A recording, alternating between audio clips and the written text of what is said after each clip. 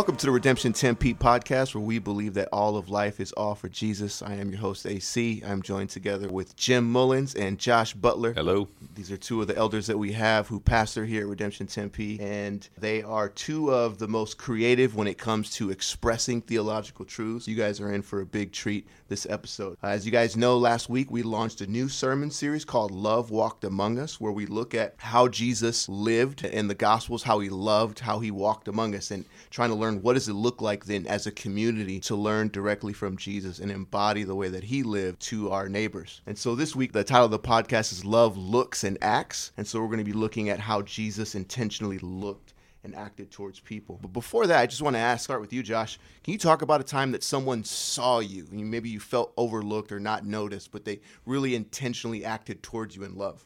Yeah, I think of Kyle Swanson was his name. So I was in high school, and we had moved across the country. We had moved for a year, and then we moved back. So I'm new high school, don't know anyone there. Most of the folks have kind of grown up together, went to junior high together, So I'm kind of odd man out, whatever. And Kyle was like a star of the football team, and I was also kind of this, I don't know, a little eccentric, you might say, a little awkward, maybe a little socially awkward, a little nerdy, a little whatever, And Kyle, a star player on the football team and all, and yet mostly the football crowd kind of hung out with themselves, right? It was just like they kind of all hung out together. And Kyle was like boundary crosser or whatever, where I remember not just me, but I was one where he saw me and I think saw that I was kind of on my own a bit, kind of new, and he reached out and befriended me, and we became good friends. He kind of invited me over to his house for this party and into this circle of friends he had. And it wasn't just me, though. He did this with particularly what you might consider in high school like the misfits and the rejects, right? And so we kind of became the hippie and the punk rock kid and the bookworm and the, like every kind of type of person you can imagine in high school that can kind of be on the sidelines a bit, right? And we all kind of formed together as this weird, eclectic, diverse community, and all sort of around like the star football player who was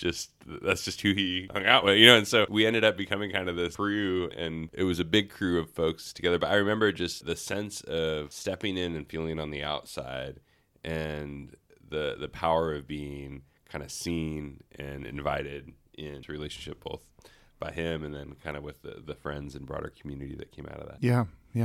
And I would say for me, the Clances who go to the church here have seen not just me, but my family with my wife and my daughter with her being on the autism spectrum. It can be a super lonely thing. Most people assume that you don't want to be a part of the things that they're doing. They don't know if your daughter can make it. So a lot of times, all of the stuff that's happening, you end up getting somewhat excluded from it. Or people will invite you into it, but they'll expect your daughter with special needs to work at the pace that's normal for everybody else. But what they've done as friends is they've received us as a family, in particular receiving her and the rhythms of what we do and how we are together. The main person that's being considered actually is her, rather than what's normal for everybody, what's normal for her, and we'll kind of move at the pace of Eliana. So if sounds really affect her, we're going to make it a low sensory environment. If there's a time of day that's better for her, then that's the time of day we're going to get together. So it's been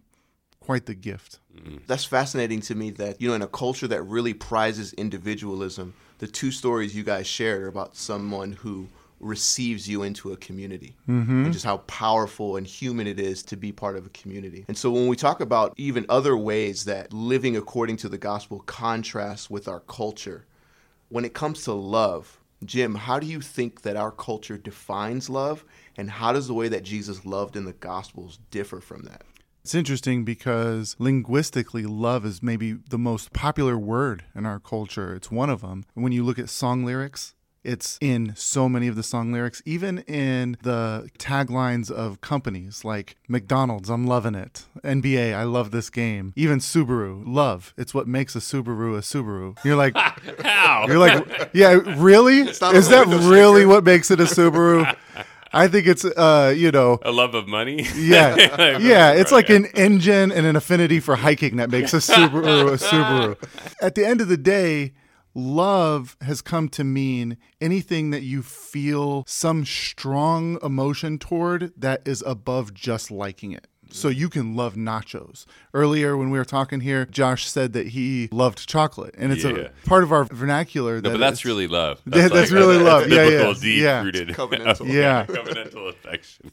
That's right, right. So I think it has to do with whatever you feel strong emotion and affinity toward. And then the other thing is, I think love is often defined as something that happens in an interpersonal way between two individuals. So as you're doing interpersonal acts of kindness when you're loving somebody. But I think biblically, love does have an emotion and element to it, but it's more defined by self-giving, of giving yourself, sacrificing yourself, pouring out what could be retained for yourself out for another because of your commitment to them. And then another thing would be is it's not just interpersonal, but I think love can be systemic. So in other words, the things that we sacrificially do for others, not just in like bringing them a meal when they're sick, but in creating medicine that helps them get better when they're sick, that also is an act of love. So those are some things that come to mind. I know you've really thought about this, Josh, especially when it comes to covenant and how covenant plays into it. I don't know. I'd be curious to hear what you would say. Yeah, I think we tend to think of love more as a noun in our culture than a verb. Even when we use it as a verb, we kind of think of it as like a noun, like some stuff that we have inside of us, sort of thing. Yeah. So even when we say "I love you," that's kind of a verbal form, right? But we think of it as like "I love you" means I have this fluffy emotional feeling inside. Then that feeling, that thing is kind of what the love is, And I'm not saying that there's not an importance to desire and affection and the thing, the stuff that is. I think it's a both and, not an either or. But I do think it's interesting in the biblical narrative. It seems much more heavied up on the verbal side of love. Love is an action, like actual specific action undertaken on behalf of another. The Hebrew word is hesed. Hesed is this word that gets translated over and over again as love, and it's a couple of things. Like one is it's one of God's defining characteristics. Like God's hesed is when he reveals his name to Moses on the mountain, for example. One of his first descriptions of himself is abounding in hesed, like flowing over with hesed. And the concept of love as hesed is this concept of God's faithful action towards and for his people, like within his committed, promised covenantal relationship, that God binds himself with the people and then acts with self-giving towards them for their well-being and betterment. And so I wonder sometimes whether we would do better to think of and emphasize and kind of reframe our understanding of love more on the verbal action undertaken. And likewise, I think we also kind of often have sort of the random acts of kindness, or what was the movie a while back, like Pass It On or something? It was a long time ago, but it was like where you go, Pay It Forward. Pay It Forward, that's right. Where it's kind of like, this shocking, unexpected, like, oh, someone I didn't even know did something nice for me, and that's cool. Like that. Yeah, it's like paying for somebody at the Starbucks. Totally. Yeah, like paying for someone at the Starbucks. And so it has kind of this quality of like it's random, it's unexpected, it's whatever. But I think part of the significance of covenant in Scripture is actually going like, dude, I am binding myself to a person or a people. And marriage seems like the one that we most specifically think of that in, but I think it can be broader. Like historically, even friendships were often covenantal relationships where it was like, called out and named, like, I'm going to be with you through thick and thin. I'm going to lay my life down for you. I'm not necessarily in this just for what I can get out of it, but for what I can give to you, What do you think it looks like to have covenantal type love in friendship today, rather than just we seem to like the same things, so we're going to spend time together? Yeah, I think it's interesting how the words, some of the most powerful words, love and friend, for example, feels like they've been kind of hijacked as like marketing campaign ploys, Sure. Like, so you think of like Facebook, Instagram and all, like there's a reason they use the language of friends for people that a lot of my quote unquote friends on Facebook, I have never even met you, I hardly know, or it's been online interaction or whatever. And I think like love, friend is another word that can kind of be dumbed down just by sort of the overuse of it. And I'm the worst. I still like, I call, oh yeah, that's my best friend. And like, well, my wife one time was like, do you have like 40 best friends? Like, okay, yeah, I guess, but but I do wonder if there's a place for like reclaiming what some have called like spiritual friendship, even of going like, not meaning like, hey, we're just friends about spiritual things, but it's almost like a deeper level of commitment of actually calling it out. Most of the time it's like, oh yeah, we're friends. It's just kind of intuitive because we hang out sometimes, or versus actually having the conversation. Some would even call like having vows or ceremonies where it's like, dude, I'm going to be in it with you. And there's sort of a public recognition of the blood brother or, blood sister kind of, extent and depth of the committed friendship. I think of you, Jim, if it's all right for me saying that. I mean, I think there's a crew that you have met with every Saturday for a long time, and there's just kind of this repeated, even as families and all, like going into families and friends, like that repeated, consistent presence with and for one another. Yeah. Seems like almost a covenantal friendship, whether or not it's had that For sure. language specifically. For sure. Taxi, but- AC would be a part of that. Yeah. Yeah. As I'm listening to you talk about friendship and how our culture looks at friendship and how maybe what's a better way of looking at friendship, I think of how Jesus called his disciples his friends. And so when we look at the way that Jesus lived as recorded in the Gospels, what stands out to you guys about the way that Jesus looked at people? That's interesting. I think one thing that stands out is he always tends to be looking at the things that everyone else is not looking at. They are looking at the people who are in power, or let's just take, I think it's Luke 7, there's the funeral procession, and everyone would probably be looking at the mourners and this big procession, but Jesus sees the widow. He's not even looking at the body that's being carried and those sorts of things. He's looking at this weeping mother who is devastated at the loss of her son and raises this guy from the dead because he saw past the noise and past the crowd to this mother in pain. I just think that Jesus is always kind of looking and seeing the people that everyone else is overlooking. You mind if I tell a story about this? I think an example of this where I've really learned this would be my wife. There was once a sermon that was preached at a church I was a part of. It was amazing. It was about... Thank you. Yeah, it was it was definitely, they said, turn to your neighbor and say... No, but it was an incredible sermon about sacrificial love and all these sorts of things. And then there was the response time, and you could tell everybody was really moved, and they were coming forward for communion. And there was this one woman in the front row in a wheelchair who was weeping. And I saw her. I walked past her, and I was getting communion. And then as I was going to go sit down, I looked, and my wife was not with me anymore, but she was now sitting next to that woman in the wheelchair who was in the front row, and they were both weeping together and they were praying together. And I don't even know how that connection happened, but the reality is there were probably 200 to 300 people who had just heard a sermon on sacrificial love who walked right past a woman in a wheelchair who was weeping on their way to get communion. And it wasn't a problem of like intent or theology, it was a problem of seeing. They didn't see her as they walked by. How about Your you? wife did. Yeah, well, I'm just struck by the fact that Jesus did see people. You know, like there's something about like, Yeah. because you think about like the language of God sees, and it's true, God sees, but there's also a sense where like the creator and the creation, right? There's this distinction, there's this gap, or whatever, like the creator being distinct from the creation, that God doesn't have eyeballs, right? Like he doesn't have a physical body, outside of Jesus or whatever. And so you think about that language we use that God sees, in some ways it's an analogy or it's a metaphor for going, like, God is spirit and he's present to us. He's present to his creation. He observed, but it's not like light rays are refracting through his retinal cavity, or however that works, like, so it's more like an analogy for us to even understand or comprehend that God, he knows us, he observes, he's present to us, all that. And then through the incarnation, like just the power in Jesus, God actually sees through eyeballs. Yeah. Like that's kind of crazy to me. Like God is seeing people in Christ through the light refracting off of his ocular cavity or whatever that is. Like the God of the universe. What is that even like? To be there and Jesus sees you. And then I think it's just fascinating the things that Jesus pays attention to, which you just hit on. Like Jesus is often looking at and paying attention to and seeing things that we don't see. And it's interesting to me with that too, that like Jesus doesn't just see the external. Jesus doesn't just see you, he sees through you in some ways. Like not like we're transparent or visible, but this is like he sees the motives and the inclinations.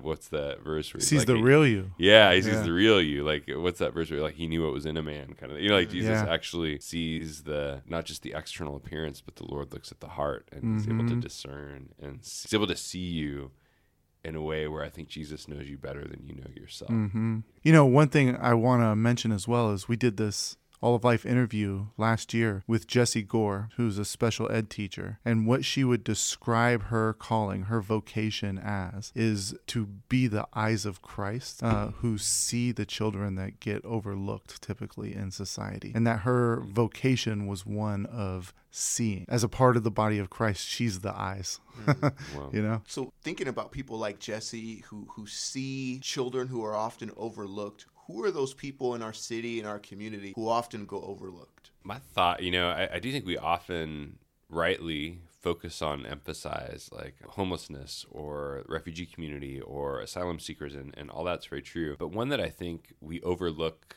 their overlookedness perhaps is the elderly. I do think that there's a way that in our city and in cities increasingly, I'm just struck by how youth is so valued and prized that it seems like I'm still kind of learning that here it's hard to tell because we're in a college town, right? But in some ways, but back in Portland, even I remember just kind of walking through the downtown urban core, and it felt like everyone was between 20 and 35. Everyone was affluent, young, tended to be, young, single, professional, whatever. And not saying that's bad, but that it does seem like there's a structural exclusion that's happened where that demographic is kind of at the core of influence and affluence and all those kind of things. And once you kind of get older, and if you retire and you're in your 70s or whatever, it seems like there's a natural, you kind of get pushed out of sight, the margins of the retirement community, the outside. And just the irony of like historically, it seems like that's kind of like the prime of wisdom. It's like, dude, you should actually be shaping culture when you've been through enough life to mentor and lead those who are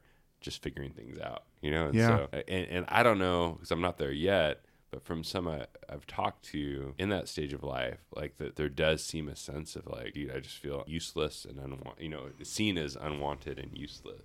Yeah, I think that's right on. I think that's especially important because when you're using the term overlooked, I think that's a little bit different than pressed. It's the passive, not the active. And so I think in society, there are a lot of groups that are seen based on what cultural movement you're a part of. A certain group of people will see the unborn, but another group will not see them. Another group of people will see refugees, and another group will not see them. And even actively harm and oppress and support systems that diminish the life of the unborn or of the refugee. But I think that there tend to be these groups of people that both of them don't have in these majorly negative feelings toward, but just don't see. And I think elderly would be one. I also think that there's something with people who are struggling with different types of mental health challenges, because a lot of times it is attributed to if this person would just pull their life together, they'd be fine, or not really understanding it or actively wanting to avoid entering into that space. So I think that would be something on that list as well.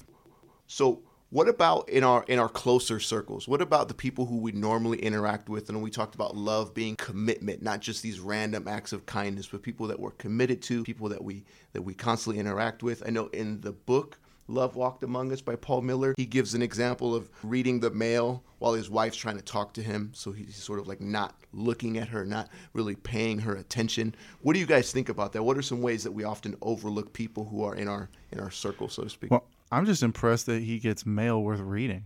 I mean, he must be big time. Man, this pizza ad it's Papa John's. Either he's really big good. time, like he's getting like contracts and letters or something like that, or he's just like really not paying attention to his wife because he's locked in on the ads or something.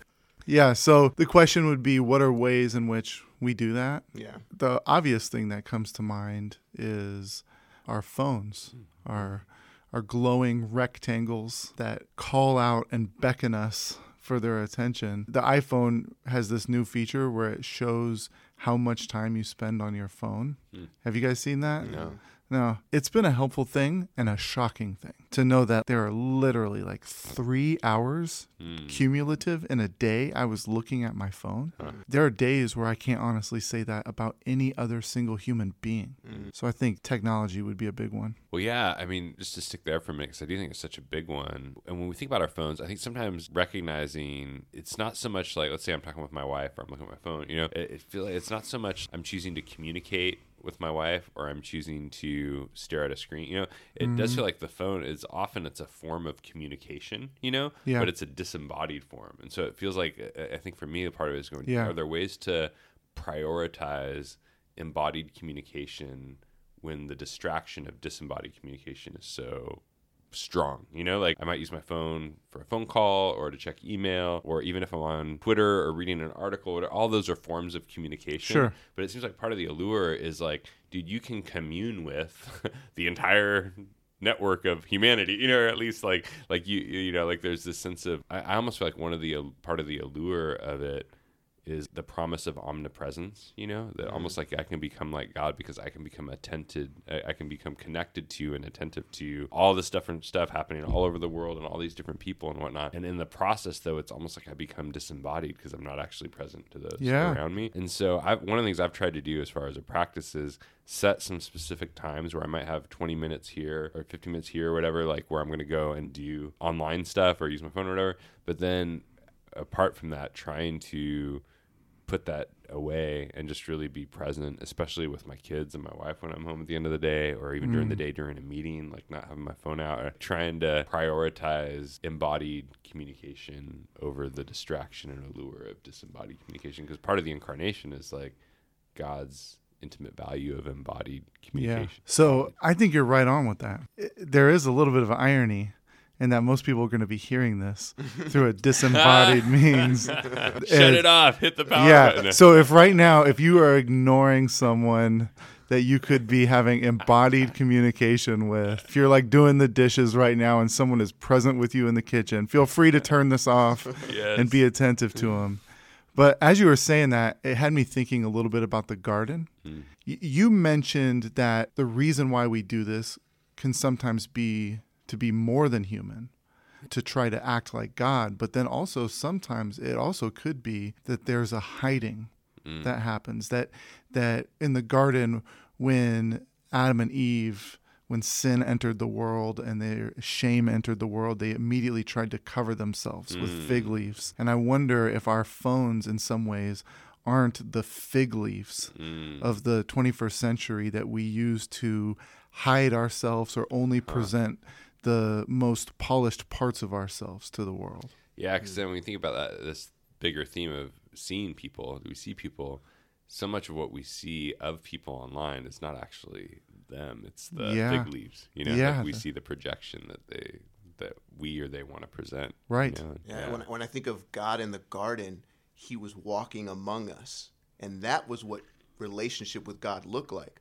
But we have written forms of communication from God since then. But we all yearn and long for Christ to come back and be with us physically, because we all recognize that it's not a fulfilled, complete relationship without that embodied presence.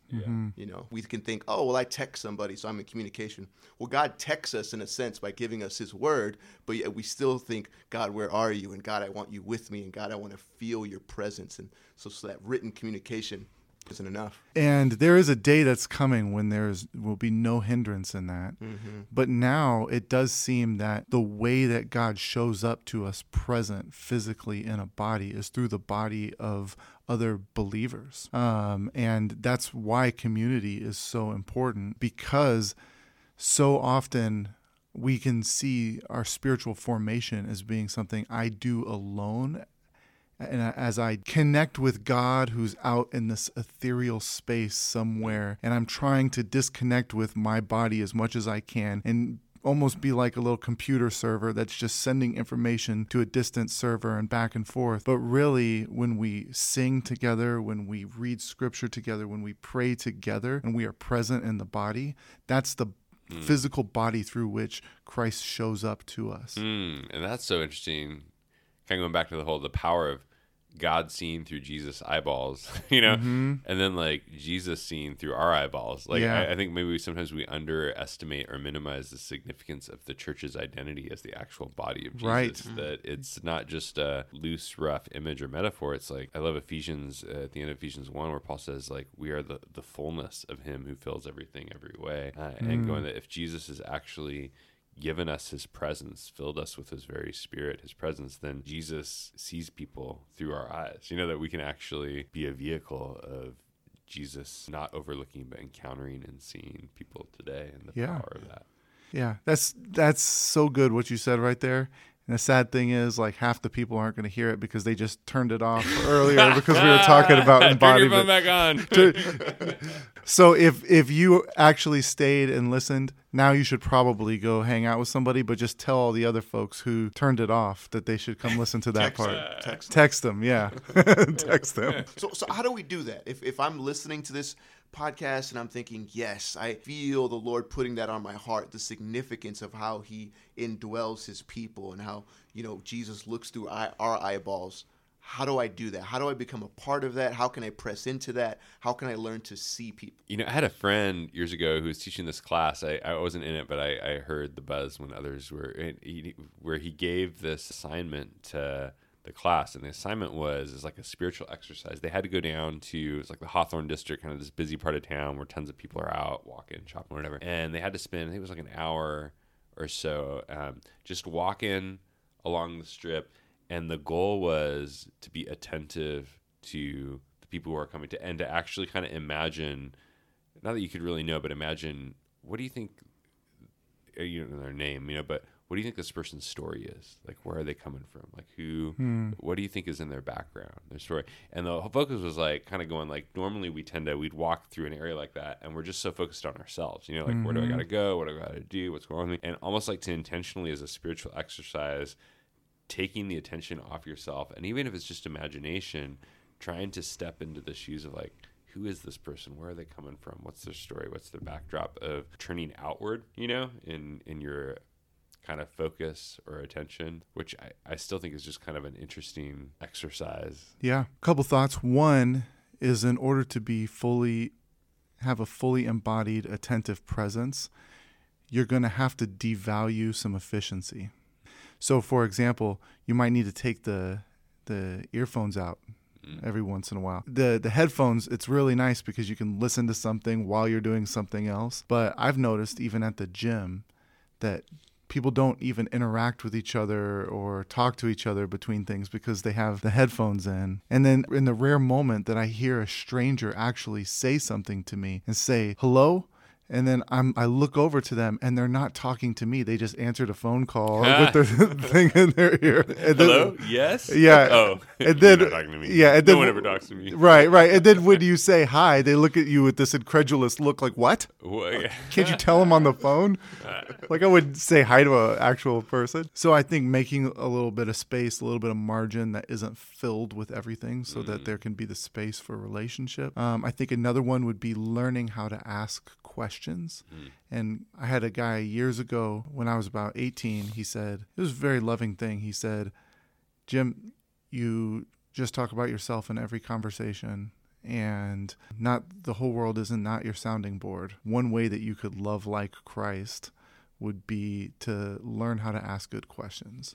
And so since then, I've been just collecting good questions to ask people, and also listening attentively for what, even prayerfully ask, what's the one thing that this person would love to talk about that nobody's asking them about? So I think questions, making space. And then, I had the other one would be, even in our prayers, daydreaming on behalf of someone else.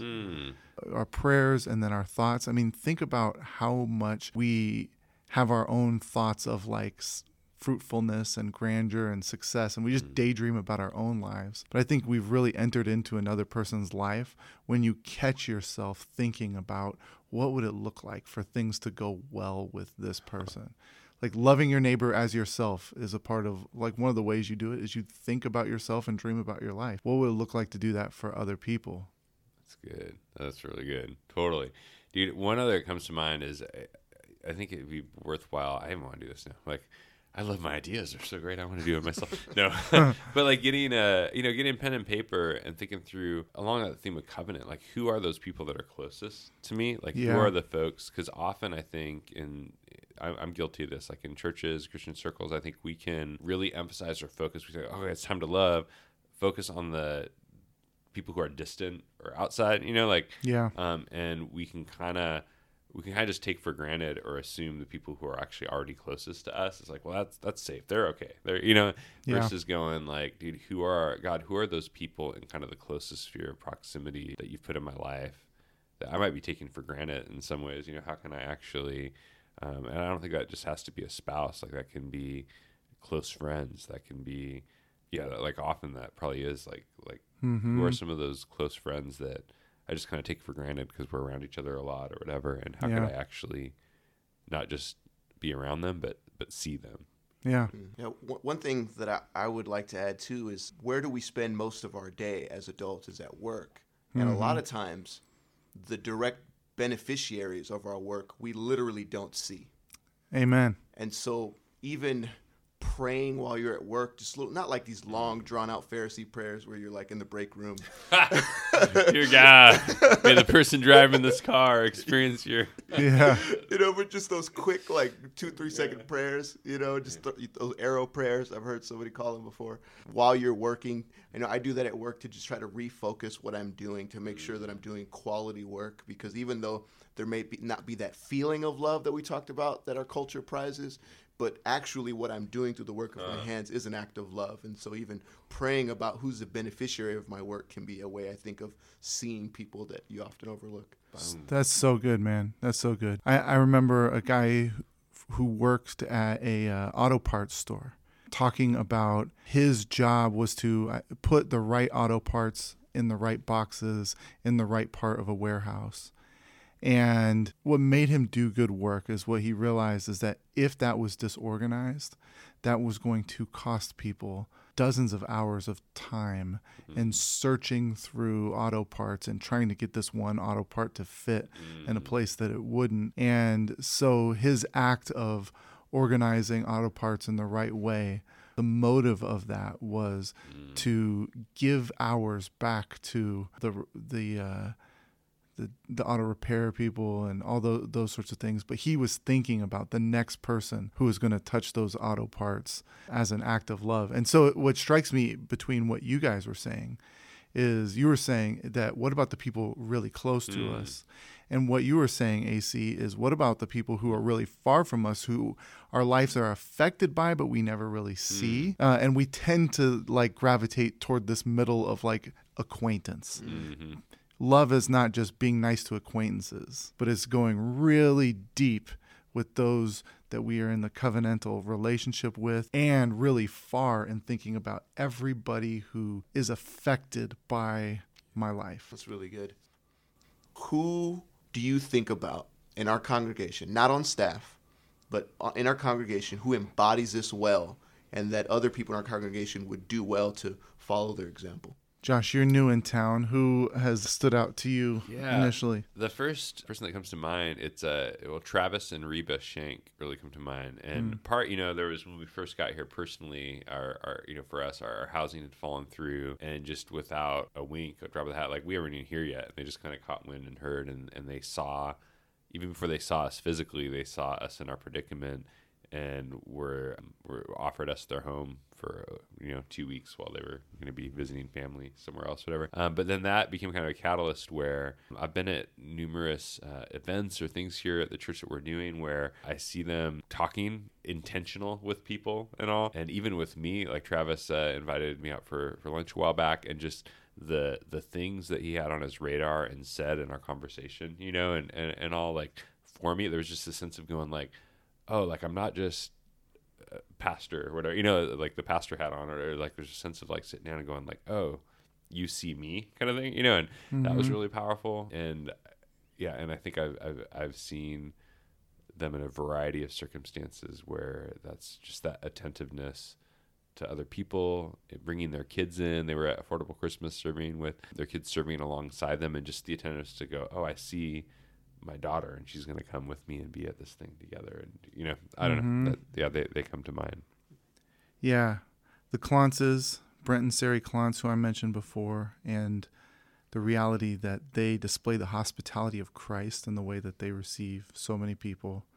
Jade's son comes to mind, and her ability to have empathy with whatever people are going through. She can rejoice with people like no one else, and she can weep with people as well.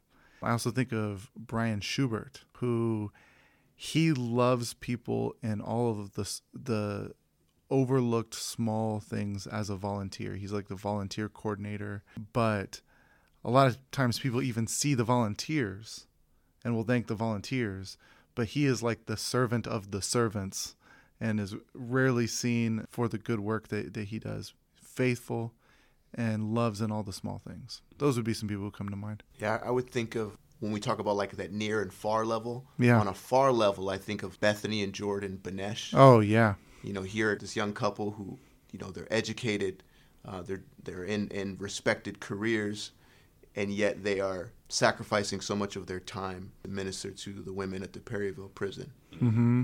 And then on a near level, I think a woman in our church named Cheryl Patton, and you know, being a part of an NRC with her for a couple of years. I mean, she just had this ability to really just focus in on everybody who's in our group and love them and remember everything that you talked about and demonstrate a genuine interest, and not just good conversation and, oh, she was kind and patient, but she would always pull people to the side and reach out and, hey, do you need help with this? Or, you know, can I serve you in this way? And I think she had a really great example for that. That's good. Can I throw one more name out? Josh Duke. And I think a lot of people might not make that association at first because Josh does not strike you as this overly emotional, gushy type of guy. It's not the cultural gushy type of love. You know, he's a bearded man. His last name's Duke. Like you're a manly man when your last name is Duke. It's like, in case you didn't know I was a man with Josh, I threw Duke at the end, just so you know. But this guy in his work, he works for, I believe it'd be like an investment company that invests in these various businesses. He's always thinking about how can our investing be an act of love for others that serves others. And so they provide a lot of jobs. So they've worked very closely with prison reentry and providing jobs for people who are coming out of prison. Same thing with refugees. And most people wouldn't immediately associate the type of activity of like purchasing businesses and running and managing businesses as a instrument of love, but through the eyes of Christ, he sees it that way. It's really cool. That's awesome. That's all we have for this week. Our prayer for you guys is as the Lord gives you ears to hear what the Spirit is saying, that he would also give you eyes to see whom the Spirit wants you to see. We'll see you guys next week.